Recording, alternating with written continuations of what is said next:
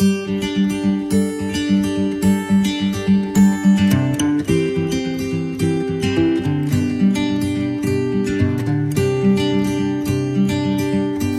chapter 9, verses 1 through 5 is where we're going to be. So open up your Bible to that part of our study in Romans. We're going to look at 5 verses today.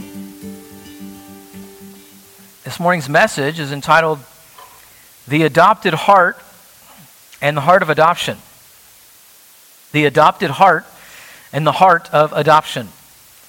This may seem like a really strange passage to kind of quarter off from the rest of this chapter. There are things we're going to discover in the rest of chapter 9 that will really give us a better understanding of what God is saying in these first 5 verses. But just for the sake of time, you didn't want me preaching for 2 hours this morning, and my body doesn't want me preaching for 2 hours either. So, verses 1 through 5, we're going to learn about something really simple, but something also very profound. And that is what it means to be adopted by God. We're going to discover some of the implications to that truth. The fact that we as believers are actually adopted into God's family, that has implications for the way we think about ourselves and our relationship to God. But it's also going to affect the way that we think about other people, particularly people that we love. Family members, husbands, wives, children, parents, neighbors, co-workers, other American Christians that have the same access and opportunities that we have where we live and during the time in which we live. So, starting in verse 1, we're just going to read through verse 5, and we're going to be discovering a couple more passages that have to do with these verses in other places in the New Testament, also places where the Apostle Paul is the author. So, verse 1 of chapter 9, Paul writes, I am telling the truth in Christ. I am not lying. My conscience testifies with me in the Holy Spirit that I have great sorrow and unceasing grief in my heart. For I could wish that I myself were accursed, separated from Christ for the sake of my brethren, my kinsmen according to the flesh, who are Israelites, to whom belongs the adoption as sons, and the glory, and the covenants, and the giving of the law, and the temple service, and the promises, whose are the fathers, and from whom is the Christ, according to the flesh, who is over all, God blessed forever. Amen. I'm reading from the New American Standard as usual. That's what I preach from, and I notice, hopefully you will too, I'm not sure what copy of the scriptures you're reading from, but 2 times this concept, this phrase, according to the flesh, shows up here. Did you notice that? According to the flesh, we're going to see it in verse 3, and then you're going to see it also again in verse 5. Now this is really important because it ties in what God is saying here in chapter 9 with what he said in chapter 7 and chapter 8. Gives us a bigger context of what's going on, right? If you remember what Paul said in chapter 7, he talked about the flesh a lot, didn't he? He said, my flesh is weak. I agree with the law of God. The law of God is good. I agree that coveting is bad. But my flesh is at war. He says the members of my flesh are at war with the Spirit, with the law of God. And I have this weakness in my flesh. And so I don't have the ability to be a sinless, good human being when it comes to God's standard. And that's the one that matters, right? God's standard. He says, so I acknowledge this weakness in my flesh, and so I cry out, my spirit cries out from my flesh? Who will separate, or I'm sorry, who will deliver me from this, what? Body of sin. Who will deliver me from my flesh? From my sinful flesh. And then he says, thanks be to God through who? Jesus Christ. Why? Why do we give thanks to God through Jesus Christ? Because it's through Jesus Christ, his death, burial, and resurrection, that our flesh, the problem of our sinful flesh, is actually dealt with before a holy God. Jesus died. He died in our place. He suffered and died on a cross. He was crucified, and his flesh was put to death for the problem of our sinful flesh. And so that through faith in him and through faith alone in Christ, can we be saved from our sin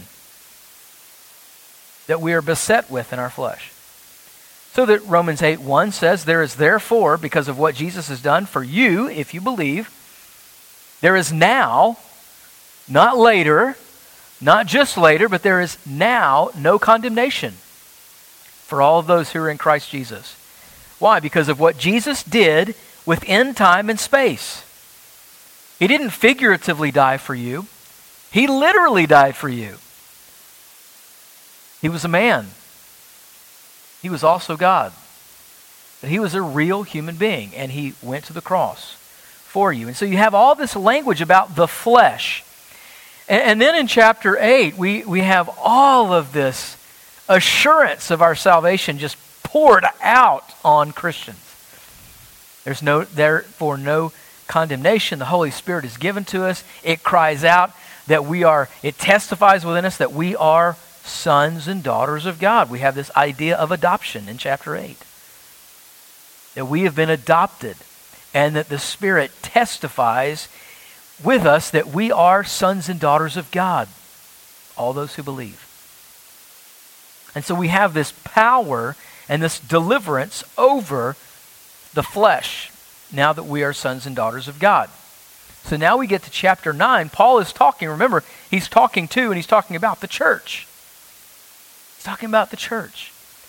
Brothers and sisters in Christ, all who have believed, from every tribe, tongue, and nation, who are all adopted into God's family the exact same way. Not through temple work or religious ceremony, all through faith alone, in Christ alone. Whosoever believes in him.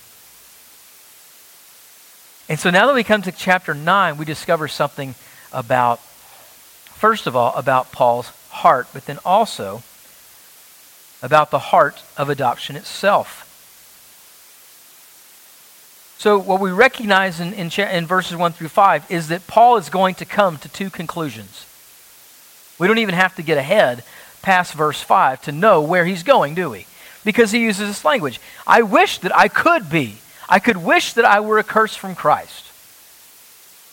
Concerning my brothers, my kinsmen according to the flesh, fellow Jews,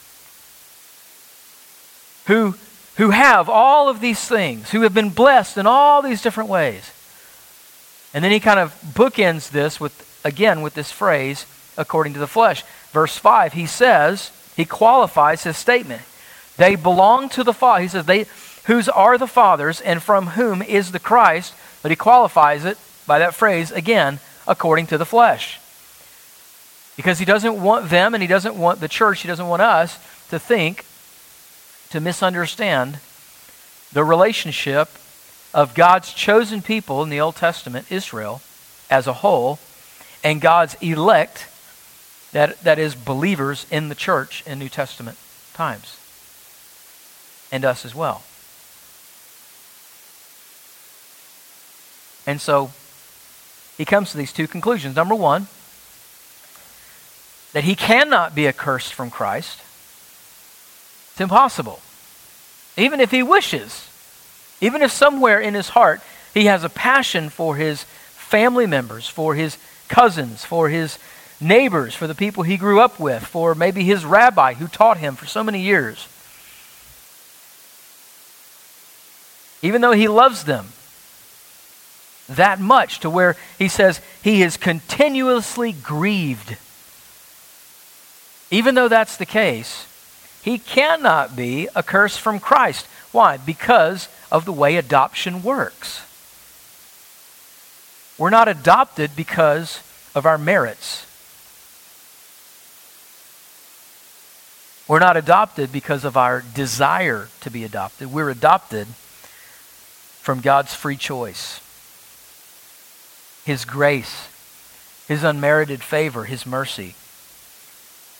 So the conclusions that he's going to come to, and that we can come to already without even reading any further than verse 5, is that he cannot be accursed from Christ. No believer can be accursed from Christ because of the dynamic of adoption, because of what adoption is. Secondly, and equally as important in this passage, is that nothing, according to the flesh, can make a person a child of God. Even though he has great grief in his heart. Have you ever felt that way? Maybe you feel that way about somebody right now in your family, somebody that you know. I hope so. I hope there are people in your life that you are grieved about every day. People who don't know Christ and who you wish with all of your might would come to faith. But you know it has to be the work of God. It can't be your work. It can't be the fact that they live in a godly home or a Christian environment, a Christian culture or subculture. It has to be God. But yet we have this grief, like Paul describes here. He calls it great sorrow and unceasing grief in his heart. But he realizes, and God teaches us in this passage, that nothing, according to the flesh, can make a person a child of God. Those are the two things we recognize immediately from what Paul is saying in this passage. Number one, the way adoption works, it is freely the gift of God. If you belong to God through the grace of Christ, you cannot be accursed from Christ. You've been chosen and adopted through God's grace, through faith. And then secondly, nothing according to the flesh can make a person a child of God. These two things go hand in hand in this passage. The first thing that we notice in this passage, number one, is we see the heart of the adopted. What should the heart of an adopted child of God look like? Grateful, merciful, passionate. So many other different places we can go in Scripture, especially in Paul's life, and discover how he applies this to his ministry and his life. Look at 1 Corinthians chapter 9. Turn over in your Bible just a few pages. 1 Corinthians, the next book after Romans. Paul's letter to the church, to the Christians in Corinth, sheds light on his attitude toward the lost. And not just to his kinsmen according to the flesh, but to others. Starting in verse 19, Paul says, "For though I am free from all men, I have made myself a slave to all, so that I may win the more. To the Jews I became as a Jew, so that I might win Jews. To those who are under the law, as under the law, though not being myself under the law, so that I might win those who are under the law. To those who are without law, as without law, though not being without the law of God, but under the law of Christ, so that I might win those who are without the law." Now verse 22. "To the weak I became weak, that I may win the weak.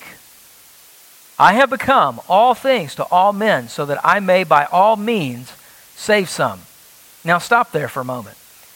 We know from other places where Paul talks about the dynamics of salvation that he doesn't mean that he can actually cause people to be saved. What is he saying? He's saying if there's any encumbrance, if there's any problem between me that I can help and someone who needs to come to faith in Christ, someone who is separated from Christ, who has not been adopted by God's grace, I'm going to remove it. There are so many barriers today. There are generational barriers. There are conservative and liberal barriers. There are ideological barriers. There are political barriers. There are racial barriers. There are all kinds of barriers that people tend to not be willing to remove so that they can reach someone with the gospel. It wasn't just this way with Paul. It continues today. But he says, I do all things for the sake of the gospel, so that I may become a fellow partaker of it. Do you not know that those who run in a race all run, but only one receives the prize? Run in such a way that you may win. Everyone who competes in the games exercises self-control in all things. They then do it to receive a perishable wreath, but we an imperishable. Therefore, I run in such a way as not without aim. I box in such a way as not beating the air, but I discipline my body and make it my slave, so that after I have preached to others, I myself will not be disqualified. See the heart of the adopted? That's the heart of the adopted. To have a passion to see lost people repent and come to Christ, and to be willing to remove any encumbrance so that they might come to Christ through your influence, your ministry.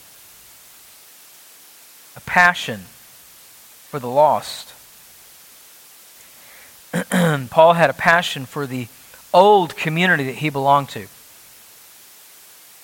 He didn't run around with them anymore. He didn't do the things that they did. He didn't practice the things they practiced. He didn't hang out with them on the weekends. But he had a passion for them. He had a passion for his old community. Listen to some of those characteristics of the old community. Back in Romans 9, he calls them my brothers, my kinsmen, according to the flesh, who are Israelites, to whom belongs the adoption as sons, and the glory, and the covenants, and the giving of the law, and the temple service, and the promises. Whose are the fathers, and from whom is the Christ according to the flesh? Paul's not saying that as a Christian, a Christ follower, that he denounces and abhors and laughs and scoffs at all of those Old Testament practices, temple practices. And no, he loves those things because he sees that they pointed to Jesus Christ. And he looks back at the old community that he used to belong to and he says, they don't get it. These things are good.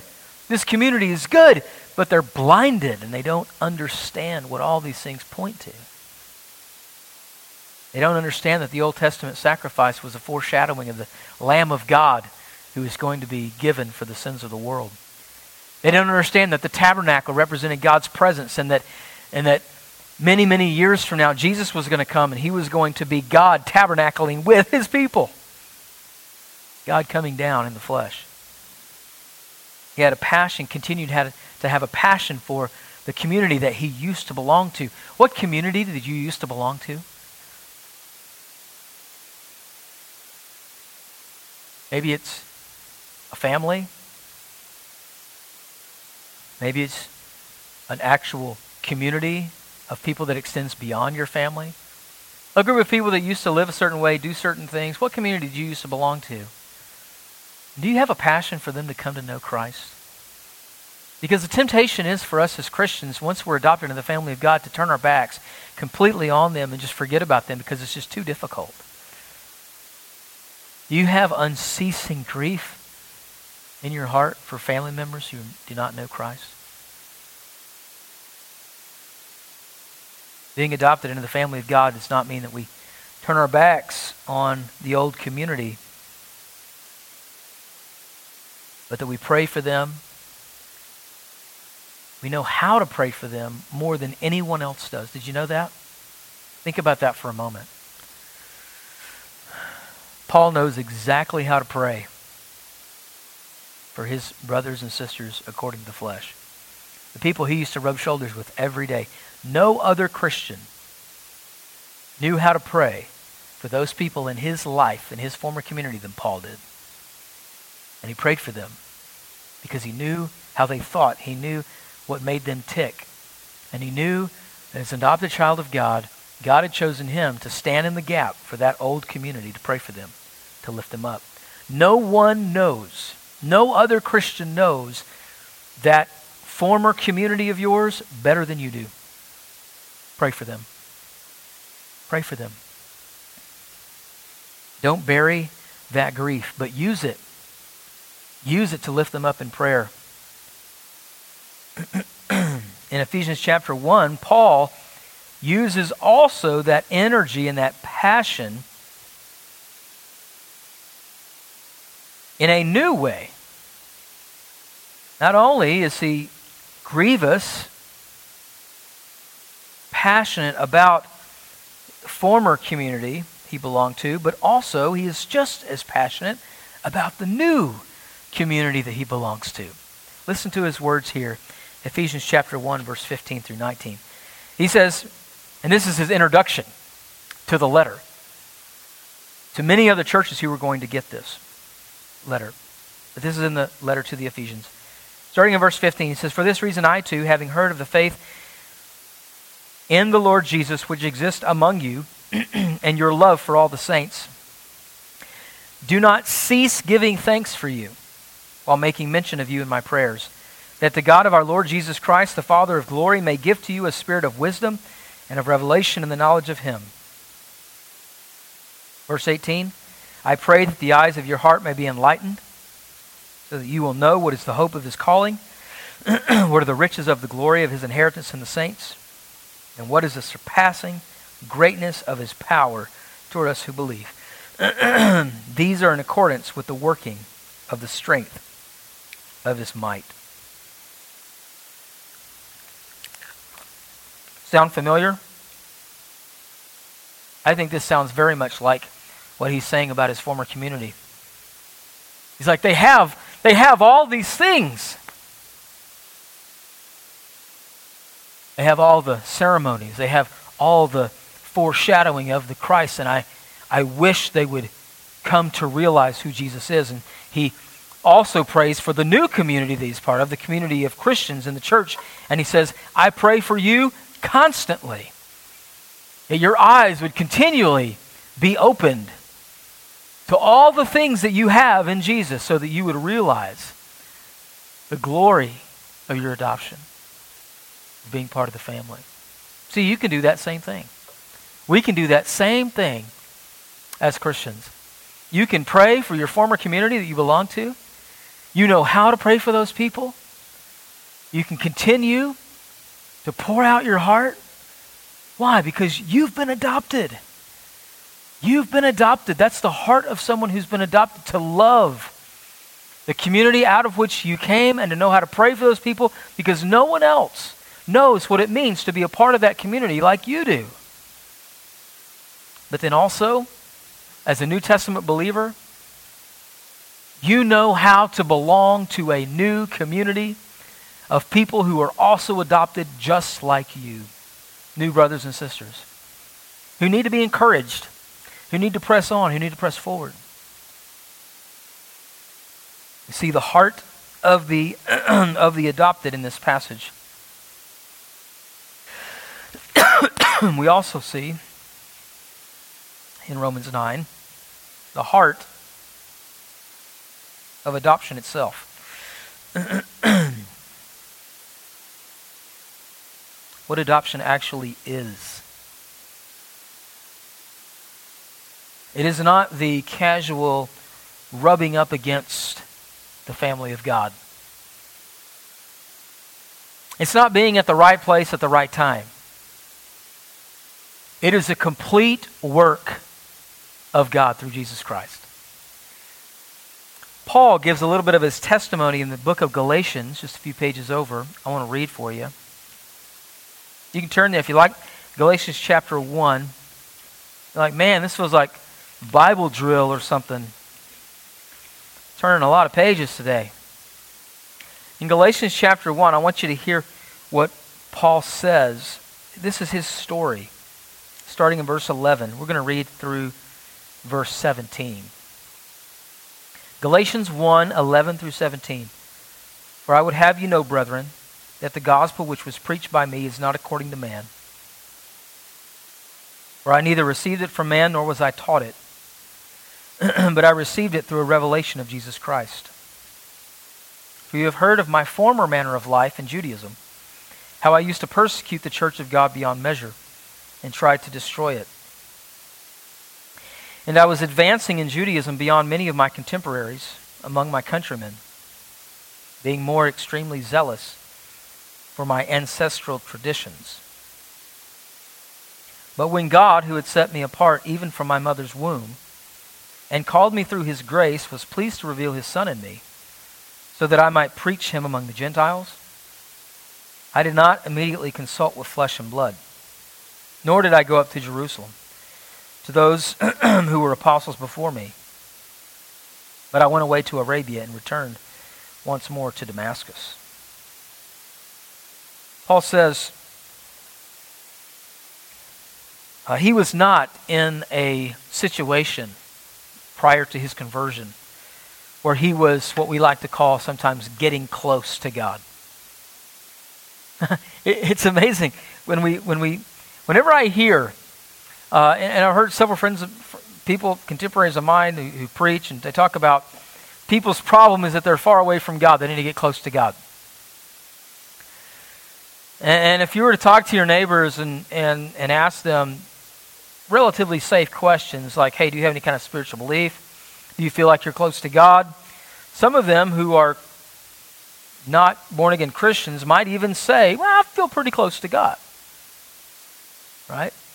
I feel fairly close to God. They feel spiritual. They might watch, some sermons on TV or listen to podcasts, some kind of Christian podcast. They're kind of getting their fill of God things, and they feel like they're close to God in some ways. Or maybe their life is going well. Things aren't going bad in their life, so they kind of feel like they're in favor with God maybe or something. It's really a bad way to describe whether or not we belong to God, because it's so subjective. Paul says in Galatians 1, he says, I was not close to God. I was far away from God. I thought I was close to God. Many of my Pharisee friends thought I was close to God. As a matter of fact, they would consider me closer to God than they were. I was the cream of the crop. I knew the law like the back of my hand. But he would say, I was not close to God. I was farther away from God than anybody else. He many times referred to himself as the chief of sinners, the worst of the worst. He would ask questions like this: Why do I think God chose me for this ministry? Because if he could display his grace through someone like me, other people could see that and know that he could make a difference in their life, that he could save them. Paul would say, I was not close to God. I was far away from God. How far away was Paul from God? In Acts chapter 9, we see Paul's testimony. Now, if you're worried, because we're on point number 2, and Pastor always does 3 points. Have no fear. There are only 2 today. In Acts chapter 9, we find at the end of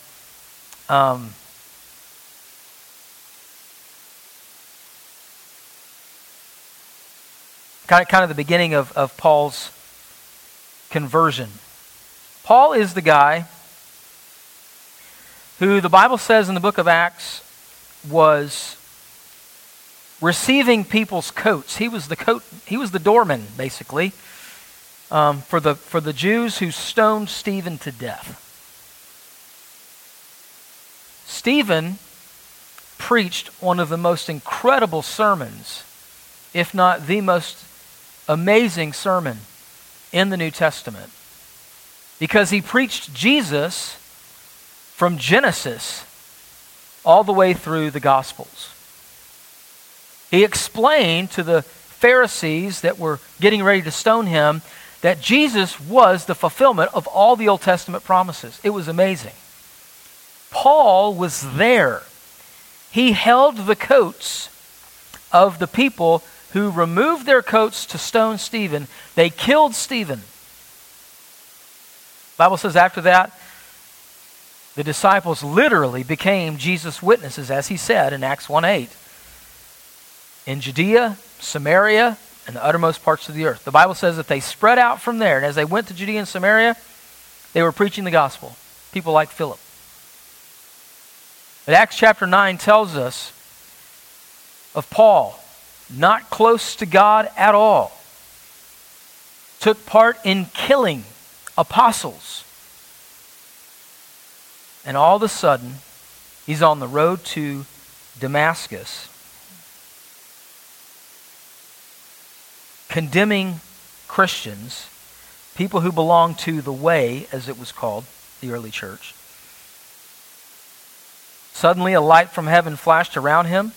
Acts 9:3 says, he fell to the ground, heard a voice saying to him, Saul, Saul, why are you persecuting me? He said, who are you, Lord, or Sir, or Master? And he said, I am Jesus whom you are persecuting. But get up and enter the city, and it will be told to you what you must do. The men who traveled with him stood speechless, hearing the voice, but seeing no one. Saul got up from the ground, and though his eyes were open, he could see nothing. Leading him by the hand, they brought him to Damascus. He goes into Damascus, just to paraphrase the rest of the story. God sends a messenger there who tells Saul what God's going to do with his life. God's going to use you to take the gospel to the world. And it's made known to Paul at that point that he was going to suffer. His life was going to be one of suffering. That as he watched Stephen stoned to death, he would experience those same types of stonings as he would leave cities. He wouldn't be stoned to death like Stephen, but he would get within inches of his life.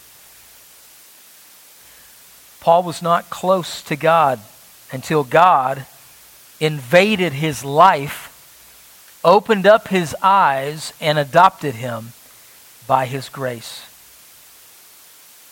And so he writes in Philippians 3, he says, therefore, he talks about all these things that he had going for him. All these things, starting in verse 4, this is Philippians 3:4. He says, I myself might have confidence even in the flesh. If anyone else has a mind to put confidence in the flesh, I far more. Although, he says, circumcised the 8th day of the nation of Israel, of the tribe of Benjamin, a Hebrew of Hebrews, as to the law, a Pharisee, as to zeal, a persecutor of the church, as to the righteousness which is in the law, found blameless. What does this sound like? A little bit like Romans 9:4 and 5, doesn't it? All these benefits simply for being born Jewish. And he wasn't just a Jew. He says, I was a Pharisee. I was an expert in God's law. I was the most zealous of all of them. I was of the tribe of Benjamin. I was a Hebrew of Hebrews. Verse 7, listen to what he says. But whatever things were gained to me, those things I had counted as loss. Why? For the sake of Christ. More than that, I count all things to be lost in view of the surpassing value of knowing Christ Jesus my Lord, for whom I have suffered the loss of all things, and count them but rubbish, so that I may gain Christ, and may be found in him, not having a righteousness of my own, derived from the law, but that which is through faith in Christ, the righteousness which comes from God on the basis of faith, that I may know him and the power of his resurrection and the fellowship of his sufferings, being conformed to his death. Paul was close to God in the way that human beings think they can get close to God. He was closer than anyone else, than all of his friends, than all of his family. According to him, than all other Jews. If there was a guy who you would think, surely this person will become a Christian, all of the conditions are right. I mean, how could they not become a Christian? See, being adopted into God's family is not about fleshly conditions. It's about a moment when God decides to speak to a heart and to say to a human heart, wake up. You are a sinner condemned to death, and I am offering you salvation, life through my Son, if you will just believe in him. And that is your only way out. That's how we're adopted. When God speaks, and we hear his voice, and we respond in faith, we become a child of God. We learn in this passage the heart of the adopted, and we see the heart of adoption itself and how it works. How close are people in your life? People that are around you. How close are they?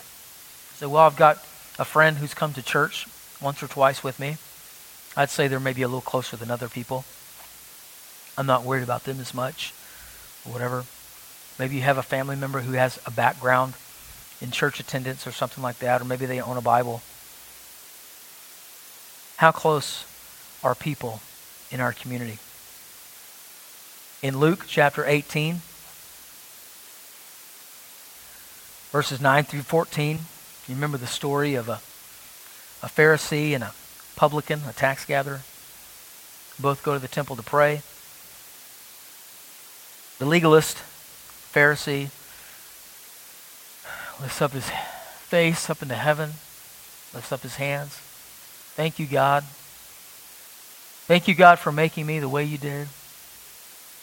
I'm a good person. I tithe. I go to church. I do these things. Thank you that I'm not like this tax gatherer over here. The Bible says the tax gatherer prayed this way. Had his head bowed to the ground, was unwilling even to look up. He was so embarrassed. Began to beat his chest passionately and said, Lord, have mercy upon me, the sinner. See, he was comparing himself with the Pharisee as well. He was saying, I'm the sinner. Me. Have mercy on me. Jesus says, do you know who went home justified that day? The one who pled for mercy. The Pharisee thought he was close to God. The other man knew that he wasn't. In Luke 15, there's a parable of a lost sheep, a lost coin, and then a lost son. And Jesus is telling that story to a group of Pharisees. The first story is the story of a shepherd who has 100 sheep, and one of them wanders away. He leaves the 99 who are still all together to go and search for the one who is lost. The end of the parable, he talks about a woman who lost a coin, but then at the end, and this is the one that most people usually latch on to, it gets preached and taught all the time, is the parable of the, usually we call it the parable of the prodigal son, but it's really the parable of the son who's outside at the end of the story. Because things change towards the end. Jesus says, you know the story of the prodigal son, right? As a father had two sons. One of them came of age, asked for his inheritance, left home, spent all of his inheritance, squandered all of his money, finds himself eating the pods that the pigs are eating. He's an indentured slave to someone else, and he says, what What am I doing? I could go home. Yeah, my father won't accept me into the household, but at least being his servant, he's a good father. I mean, he's a good owner. He'll at least treat me decently and give me decent food. I'll just do that. I'll go back to him. He goes home, and before he even gets home, his father meets him on the road, puts his best robe on his son, gives him sandals, puts a ring on his finger, brings him into the house, throws a party for him. The entire household's partying, except for one person. His brother who's out in the field tending the flock. The father goes out to the son to invite him in to celebrate with everybody else, and he refuses. He refuses because he says, I never left you.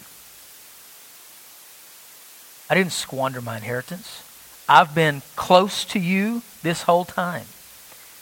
But what Jesus is showing the Pharisees in that story is he's saying, you who think you are close to God are the most distant from God because you don't want to rejoice in the gospel of Jesus Christ.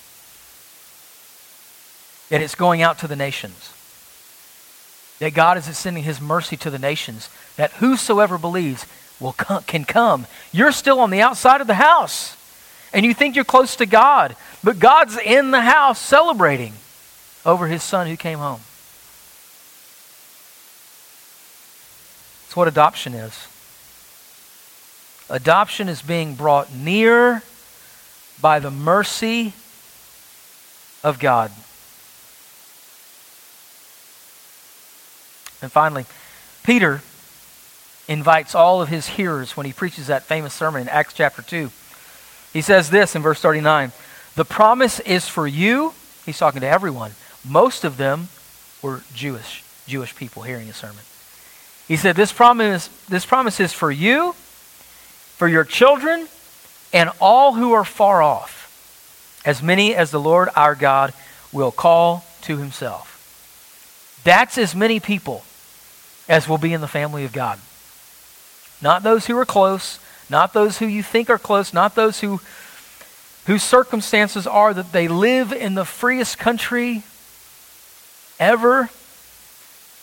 They live in a time where you can read a Bible on a multiplicity of different platforms. You can have a physical one with paper pages. You can have it on your phone. You can have it on a screen. You can have it on your TV. You can hear the gospel. We think, surely Americans today are so close to God. Surely people living in the modern era are so close to God. But they're not. They're not. You have been brought close to God. I have been brought close to God through adoption. Through faith alone in Christ alone. Through God's goodness alone. And all the people around us are in the same situation. Pray for them. Minister to them. A wise old preacher once said, evangelism, that is sharing your faith, evangelism is more about talking to God about men or people than talking to people about God. When you think of the salvation of your kindred, the people around you, you think many times we are burdened with the thought of how to share my faith with this person. You know what you can always do? Go into your closet, bow down at your bed, kneel down, and pour out your heart to God like Paul did. And continue to have an unceasing grief, knowing that it has to be God's work, but also knowing that he will answer your prayers. He will open up doors. He will send people. He will send people like the person that was sent to tell Paul what his ministry was going to look like, what God was going to do in his life. This is the heart of one who's adopted, and it's the heart of adoption. Let's pray together, and then we'll be dismissed. Father, thank you, Lord. Oh, what a heavy message from your word today.